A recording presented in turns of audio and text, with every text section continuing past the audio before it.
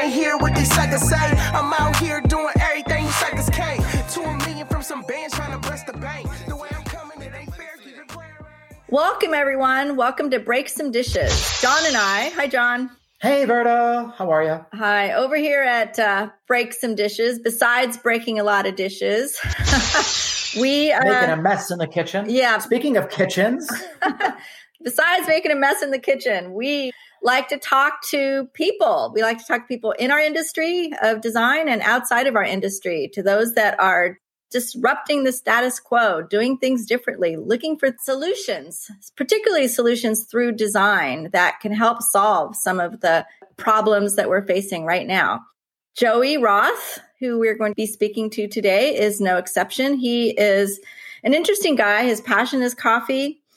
And you'd think, okay, what is a guy who makes pods for coffee machines doing on a Break Some Dishes podcast? We can't break those pods, you know? But he's got a lot of interesting things to say. I'm super excited because he talks about friction. It's one of my favorite topics, good friction and bad friction. And the coffee experience is all about good friction, and it's a way to help save the planet, believe it or not. John, what do you think? Yeah, I'm really grateful that Joey's going to spend some time with us today. I can't wait to get into it. Joey Roth. Right? Joey Roth, welcome to Break Some Dishes. We're going to bust up some dishes with Joey today. We got Verda on as well. Hi, Verda. Hi, John. Hi, Joey. Welcome to Break Some Dishes. Happy to have you on. So, Joey, I was just saying, and I figured we should tell everybody, but we always have scientists and environmentalists and sustainability experts on our podcast. And as you know, one of the things Verda and I try to do is bring that scientific conversation into the interior design industry so people can find inspiration and motivation to make change from science. And today we've got a designer on, we have a creative on who is doing some pretty cool things that impact our planet in a positive way. And so, Joey, I'm going to throw the microphone to you in a figurative form and let you tell us a little bit about yourself and what you're doing these days. Absolutely. Thank you. So my name is Joey. I've been designing everyday products for a little over a decade now. I started my studio back in 2007. So yeah, wow, quite a bit over a decade, coming up on a decade and a half almost. But yeah, I've always been fascinated by everyday rituals and how objects can mediate and inspire and kind of enter into this conversation with the user to determine what is the meaning of these rituals, what is the actual nature of them, what do they mean in your daily life, and what are the opportunities for changing the rituals in a positive direction at scale. That's always been sort of the focus of my work. So right now I'm working on a product in a company called Ozma, which is based on this fundamentally new way to extract compounds, primarily from coffee, but it also works very well with tea, and we're experimenting with some other things, using extremely low amount of energy with a very, very simple, physically industrial and engineering design. And that's always sort of been a fascination, the vessels that are used to contain something that the user consumes.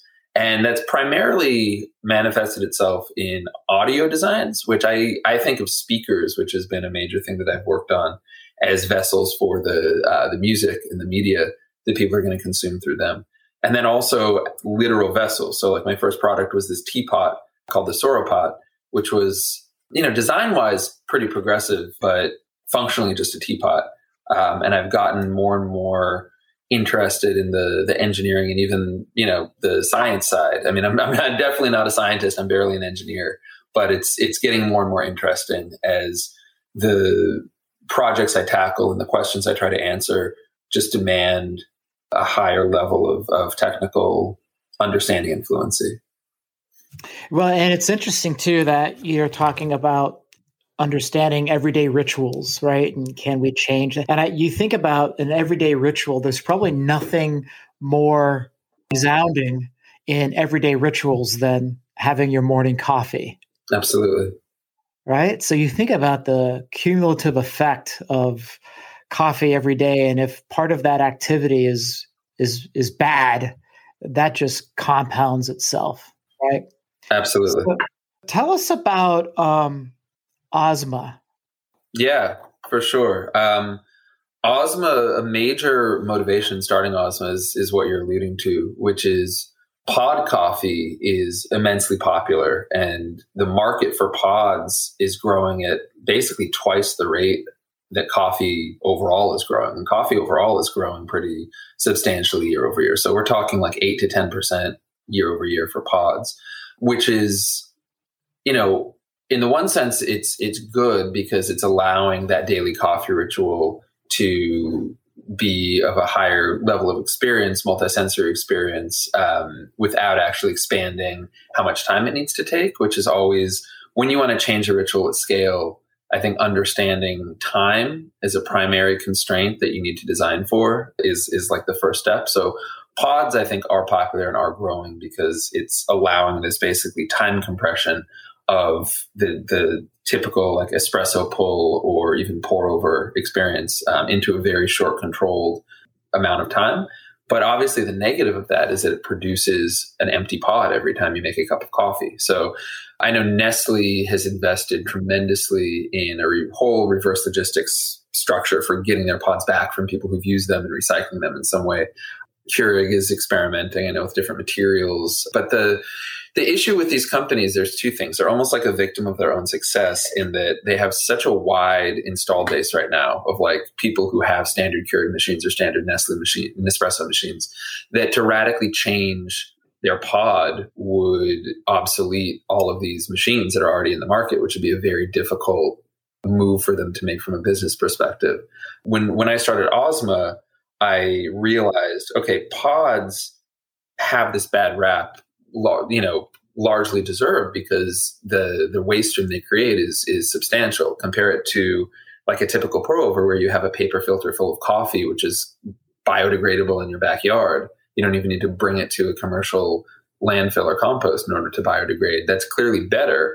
But pods have this appeal because of what I said before, the compressing a very rich experience in a really controlled, small amount of time that's just encapsulated. And that's how long it's going to take. What the outcome is going to be.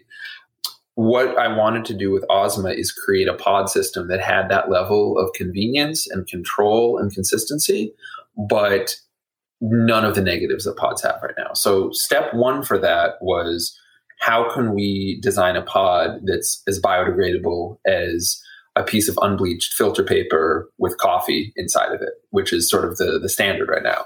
Or if you're using an espresso machine, literally just a puck of coffee.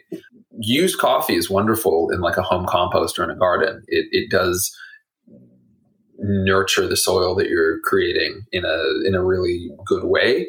So I wanted to think, all right, from not just the pod perspective, but the device itself and the overall experience, how do we create something where when somebody is done brewing a pod, they will be not incentivized, but the affordance will be, okay, open this and eject it into your home compost bin or into your garden, and then watch as it biodegrades over time to really connect you back to that process. So with Ozma, that was one of the main starting points. How do we create a system that allows the use of these biodegradable materials? And we landed on a material called bagasse, which is waste fibers from the sugar extraction process. So it's sugarcane fiber, basically.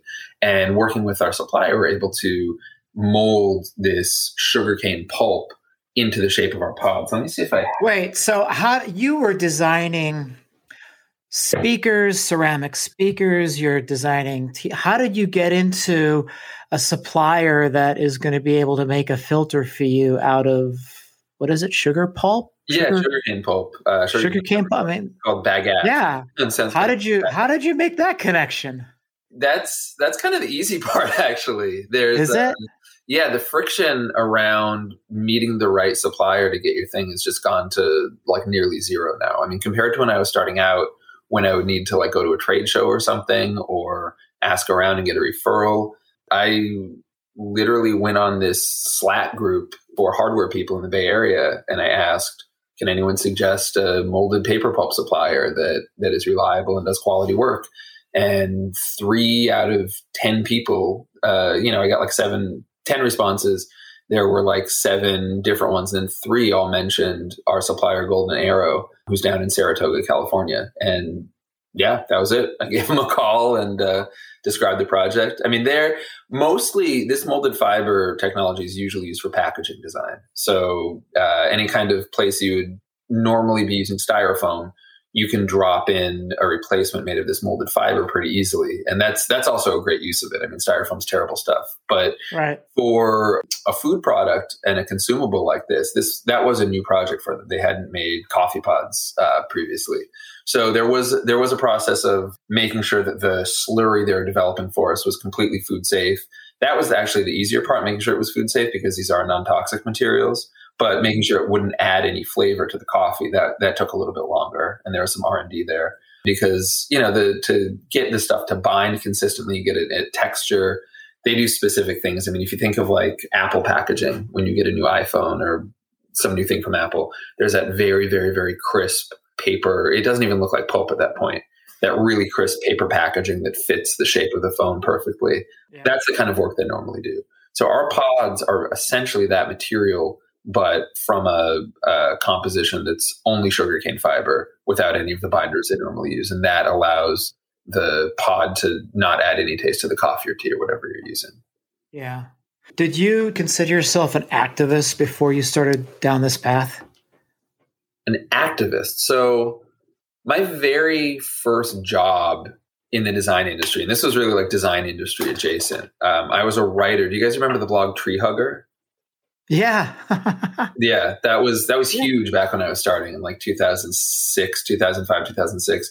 My very first job when I was a senior in college was as a writer for this blog Tree Hugger.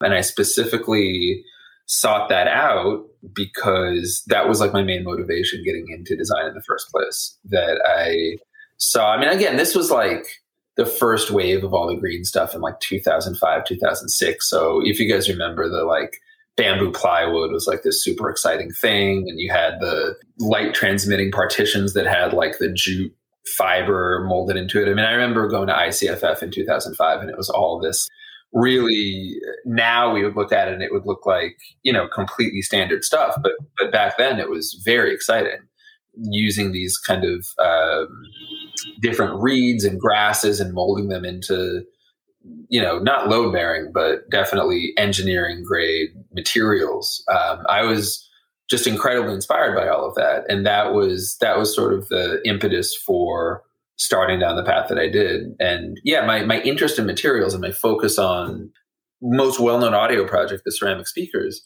that started with a desire to make an easily repairable speaker set using materials that would just improve with age and that wouldn't look like something that you need to replace in a couple of years. So that's why I use porcelain for the body. And there's just a piece of natural cork on the back that connects the electronics to the driver and isolates them and everything.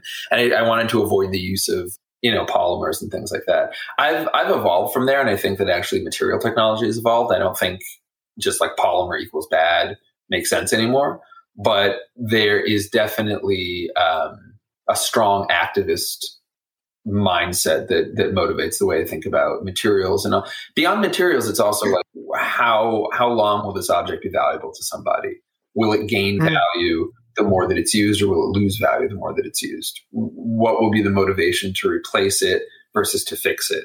And I think that's, in terms of sustainability and the impact that releasing a mass-produced product has, I think thinking through those like behavioral factors and emotional connection factors to the object can be just as important as the materials. Because really what you want to achieve is a positive change in these like ritualistic behaviors. And to do that, I think you have to create products and experiences that draw somebody in that direction. And there's a lot that a designer can do in order to nudge that in the right way. Yeah, I'm super interested in this idea of ritual and opportunities for changing ritual. And I just, while you were talking about Keurig and the others that have gained so much popularity so quickly, it's really a shame that our society rewards new technology like this that creates so much waste and allows for these types of companies to become so successful.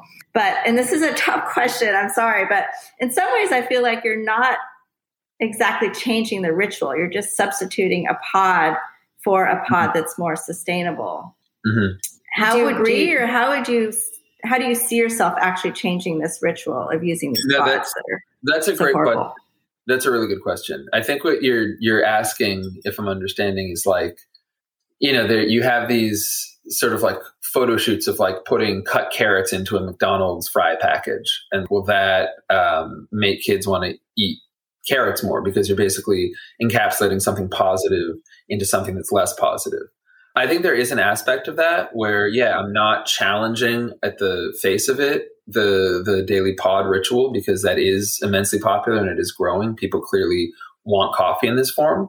I don't believe that pods, just the fact that they are pods, means that they're bad. I think that there's two negatives with pods right now. The primary negative is the waste stream that it creates and the inability to really deal with plastic and especially aluminum pods. Even with a robust reverse logistics program, you're still burning energy moving these pods back and forth. I mean, really, to have that underled the whole design of Ozma. You need to be able to get rid of the pod at the point where the user drank it, and they need to be able to just dump it anywhere and it will not cause harm.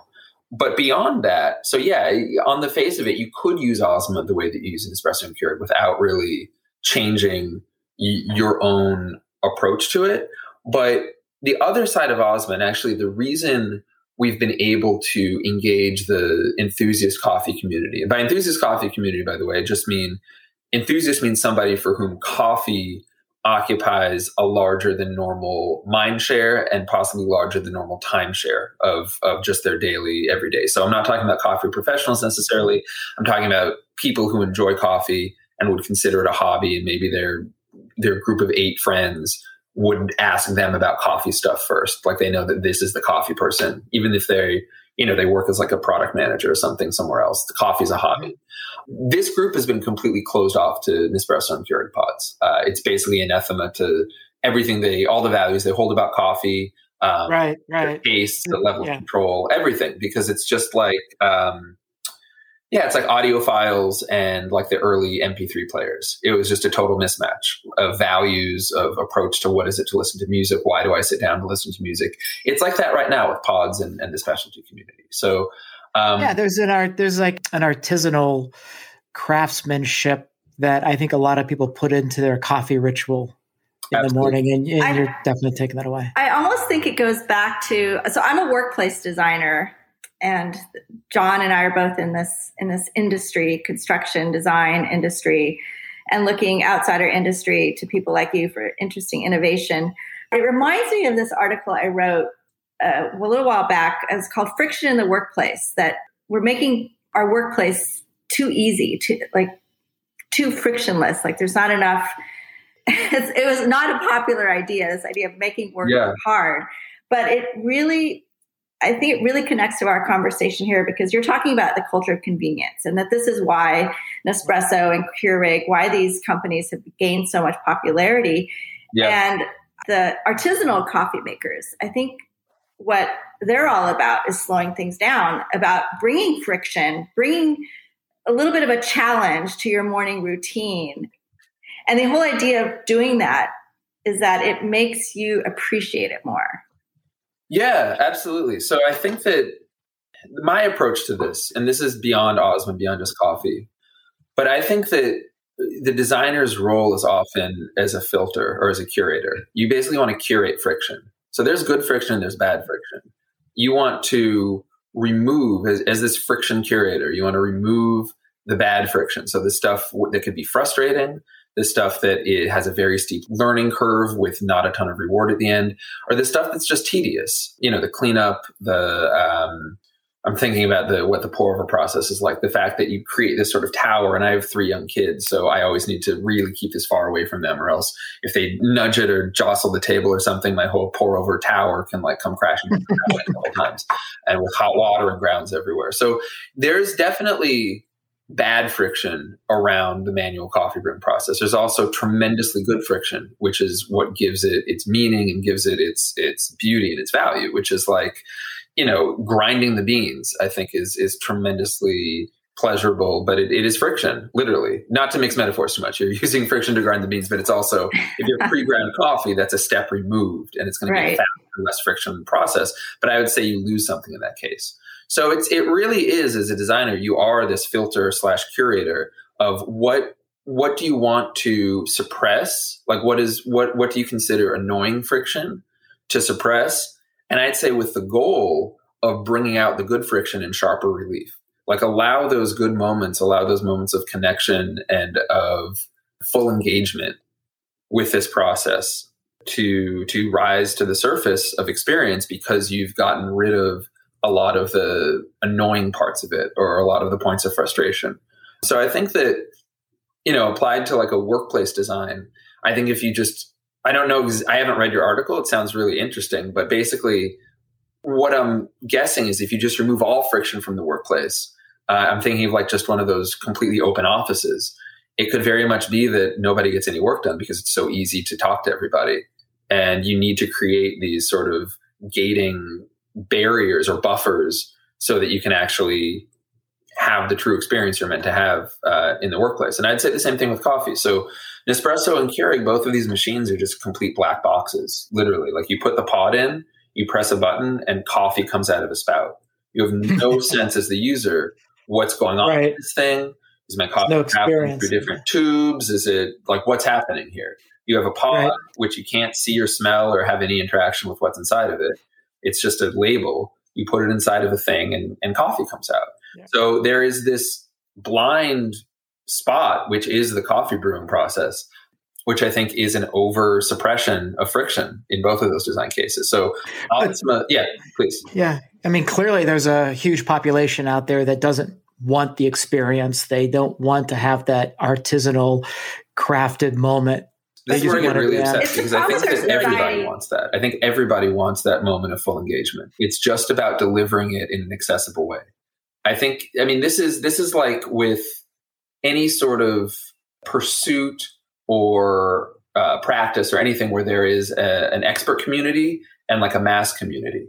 I think that the values and the tastes that the expert community develops are in general widely attractive. It's just about how accessible are they. And is convenience a part of this consumer package this bill of goods that we're sold?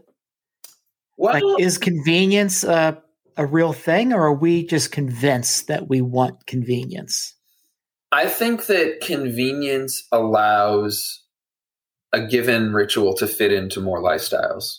It just allows it to be more compatible. Usually convenience is a trade-off between the authenticity or the intensity of the experience. Authenticity is a weird word. The intensity of the experience. How fully engaged can you be in this moment with the thing that you're doing? Convenience, to make it more convenient, you usually have to take something away from that level of engagement. I'm obsessed with opportunities and products and rituals. That is not a trade-off. By design, that's not a trade-off. And that's exactly what Ozma is. It's a clear cup, and it's a pod where there's just a paper filter over it, and you can smell the coffee and you can see the coffee in the pod. You put it in, you put your own water into it, and you press go, and then you actually see the water going into the pod, circulating through and turning the water that's in the cup into coffee. And the aroma, it's a completely open chamber. So the aroma is going to be even more intense than you would get from pour over or an espresso or one of the more traditional coffee processes. But it's not any more difficult and it's not any more time consuming than what you would do with an espresso or a Keurig. And the reason I think it's important to hit both of those, how can you make something very intense and fully engaging and connect the user of the process to what's actually happening in the process while making it as convenient as possible? Basically suppressing the negative friction and boosting the positive friction as much as possible. Those are the products and the designs I think that really have like potential at world-changing impact because they both can spread because of the accessibility, But then what is being spread can be very positive and very different than what's out there. That's a great explanation of your pod system and how it bridges that gap. Because, Jon, I do think that we've gone too far down the culture of convenience, and we've lost. The thing is, we don't know what we've lost by doing that. And that's the problem. And I think of the slow food movement, growing your own food, knitting your own clothes, like the satisfaction and the connection to nature, to humanity by slowing down and doing some of these things yourself. But yeah, we've all been convinced that we need to do more. We even try to make consuming more convenient, right? Now we just can do it from our living room on a computer and get it in a day. Right. So, yeah. Right. So I think you're onto something, just finding that middle ground where you're still providing the convenience, but you're bringing back some of that ritual. I think it's great. Yeah. Well, I think that's really the opportunity, where my goal with Ozma is to basically never make this a mass market product. Never change the product so that it fits into what's currently the mass market culture of coffee. I want to make it as accessible as possible so that I'm basically expanding the boundaries of specialty coffee to include more and more people. And that's the distinction. I see this as a vehicle by which more and more and more people can have a more sustainable, but also much more engaging and richer daily coffee ritual. And so both the depth of the experience and what we're able to do with coffee, the sort of quantum leap beyond any brew process that exists right now, but then combined with that accessibility and the way that it is a pod system on the surface, that's what's going to allow it to have the impact that I think it needs. So do you think, and I have to apologize because I called your speakers, I said they were made out of ceramic, but they're porcelain. Right, they're porcelain. Porcelain is a type of ceramic. I think it's like a square and a. Oh, is it? Yeah. Okay, then I don't need to apologize. Yeah. But it seems like you're very intentional with your material selection, and I'm wondering, do you think that more and more industrial designers today of your generation are more intentional, are more thoughtful with their material selection? Because when I look at your work, you're designing objects that are pretty to sit on a desk, that they're pretty, you don't hide them. And so the intent there is they're not going to find their way into a landfill anytime soon. Right. But you're also very intentional in the materials that you choose, that they age well, that they become classic by their, characteristics. Is that something you think is more of a design trend? Do you think you're unique in that? I mean, definitely not now.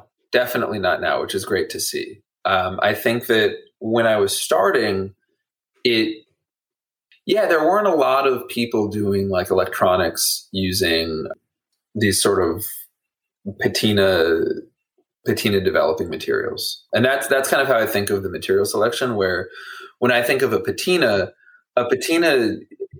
literally is like leather or like copper can develop a physical patina, which is very beautiful. But it's basically, does the material change based on how you use it? And is that change desirable? And that's really like the number one question when I ask myself, will somebody want to keep this? Or will their kids want it when they're done with it? Or will it, be valuable if they put it on eBay? That kind of materials that are both expressive about what's been done with them, but in a good way. But yeah, to answer your question, I think that now it's, there's a ton of progress in just material science. So I think that there's definitely more attention being paid to it either is a long-lasting object or device that is made from these materials that will look better with age, or it's made of materials that, the designer is very intentional about it being not a long-termly valuable device. So the materials are either biodegradable or designed to be separated and easily recycled. But no, I think that, then you have this other side of like the whole Amazon Basics line, which is literally, derived very closely from other products that are being sold on Amazon, and they kind of undercut those products. I think that there is still this mismatch between like, what is the least expensive way to make something? and what is the best way to make something. And I don't know what will really close that window. I think that part of it is changing, still evolving, like consumer expectations, and those have evolved tremendously over the time that I've been designing, but I think that there's still a lot of room to go there.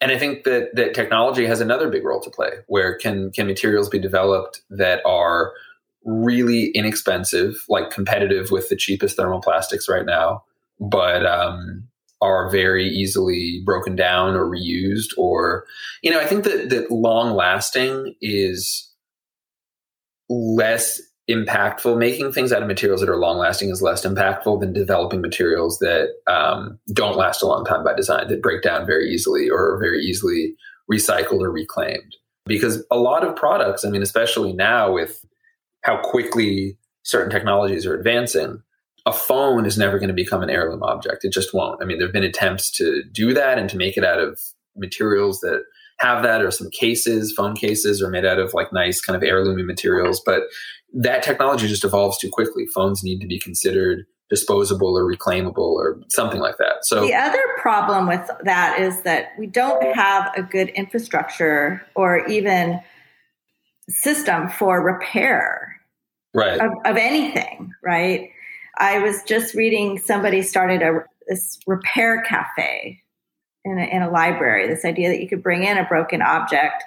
Like I have a broken, those heavy duty mixers, I dropped it in the lever kind of got wedged. Yeah. So now I can't, to use it, I have to hold the button because it won't stay on its own. And it would be the easiest repair in the world. But I'm sitting here contemplating throwing away a 20-pound machine just because the lever is a little dented. Totally. It's crazy. Right. Yeah, repair is this, I think the best approach to repair. Here's the thing, like there has to be a level of demand for that. And I think that the mass market has been trained to just buy a new thing and to get rid of the old thing, which is not great. So I love, there's this technique in Japan of if you literally break a dish or drop a bowl or something, you can actually repair it using like a gold enamel, more or less. I'll find some images of it, but basically, it's called kintsugi. Yes, exactly. Ah, Verda, very impressive. Very, totally it. That is totally it. You know where I'm going with this. Basically, the repair, the object having been used and been repaired is now more valuable and more meaningful, more beautiful than it was when it was new. And I think that the path to making repair a really viable thing that a lot of people want to participate in, and that has this supply community of many repair cafes, and this is something that's in demand, would be to somehow make it a mark of pride or a mark of like exclusivity or something that you got your object repaired by this place. Like if you brought your mixer in there, maybe there's some special little plaque or something they could attach to it after the repair is done that says like when it was repaired, who did it. And it would be like this cool thing. And if like some professional chefs start having that on their equipment, it'll imply that like you really know what you're doing. You use this. Maybe the repair can involve a little bit of an upgrade, like putting in a slightly more powerful motor or some other mode. But I think that like living with your objects or living with your tools the way you live with people is really valuable. And that's how people have lived with their objects and tools throughout most of human history. It's recently that we have the ability to just buy something new and throw out the old thing. I love it. I think that's where we need to go next. I think that's the ritual that we need to bring back, is caring and treasuring our things. Totally. Yeah. And actually with living spaces, I think that it's a little bit more widespread, people having this approach. Obviously, if like you're having problems with your gutters, you're not going to move to a new place unless it's like catastrophic. But usually, people are used to fixing or getting somebody to fix stuff around the house. But for objects, and it used to be that way for objects, and I think for objects, it's just the default is replacement right now. Yeah, I think that my father-in-law is a builder, an engineer, a craftsman, and he doesn't throw away anything because he never knows if he'll need it to fix something else, right? So it's like, you go into his little workshop and, balls of twine, he doesn't throw that away. Wire, wraps it carefully. Yeah, it's almost like it skipped a generation, right? Like we did fall into this generation of if it's broken, it's better just to throw it away. And now we're evolving into, I think, a generation that's being a little bit more thoughtful about it and saying, hey, but how cool would it be if, we did have this cultural transformation where something that looks a little battle scarred, battle worn, a little beat up is actually more attractive because it does show us that it's appreciated. And, Yeah, totally. I mean, you see this with fashion a lot too. The classic is like pre-distressed jeans, right? That's like battle scar, exactly what you're saying. But, when I was kind of starting out, one of my best friends started this blue jeans store that the whole thing was just importing these, I thought they were super uncomfortable, but he was really into them. There was a whole community of these like very stiff, heavy Japanese made jeans that were like, $300 jeans. Oh yeah. Special like indigo dye. And it was made on a special loom from the 50s that this guy had bought from some old Levi's auction or something. But the whole point of these jeans is that you sort of wear them and they're so thick and so, the materiality is just very clear. You can see like the weave on them and everything. And as you wear them, they just change and develop these really beautiful distress lines and a patina and everything. So I think there's definitely already a precedent for this mode of interacting with objects. I think that it needs to be, so right now I think repairing objects is very much in the mental space of like frugality. And like you repair something if you can't afford the new one, which is not good. I mean, it has to have this, exactly what you were saying, basically the sort of, not bragging rights, but a positive. It's not just that you're trying to save money. It's that this is actually a better object now that I've used it. Yeah. Repaired it. Well, and I think it's evolving into, it's a sustainable action now too. Like Verda's example. She didn't want that to wind up in a landfill. Right. And so I think that's what's happening too. People are saying, I'm not going to dump this in a landfill. It's still, I can repurpose it. Yeah. Or I can reuse it, or and I can upcycle that is it. how products are made. I mean, when you're talking about your father-in-law, there was a period of time where your blender and your dishwasher and your washing machine and like a ton of household appliances maybe use the same little motor, and you could swap them from thing to thing. They had Phillips head screws or hex screws. You could disassemble it, put the motor in, understand how it goes. The way products are made and designed, I mean, fasteners are expensive. So if you can eliminate fasteners from an assembly, you will, even if that means using some weird adhesive that a user will basically destroy the thing trying to open. Products is a whole other realm. I mean, I can't imagine what a phone that would be user repairable would look like. I'm sure there are some really cool concepts if I go on Behance or something and look around. But, I think that as the sort of products and behaviors to be designed for get more and more specific and just sort of more and more miniaturized, keeping things repairable. And this is both like hardware and software now. Like when I got my first computer, I could open and play with the code in every program that I had.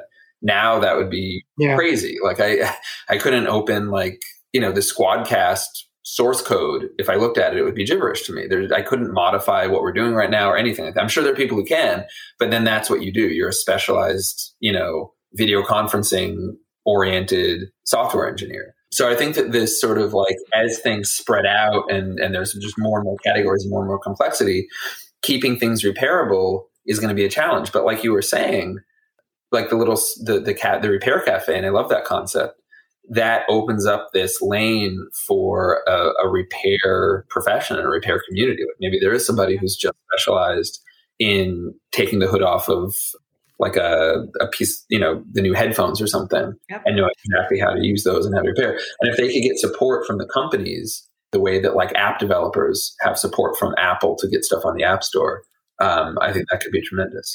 Well, that's you need the manufacturers getting involved and making it more being a part of that. Yeah, making it more about providing a service. Like Philips now is talking about they sell light versus selling light bulbs, so that you're part of that process. I think that's Right. a challenge for manufacturers.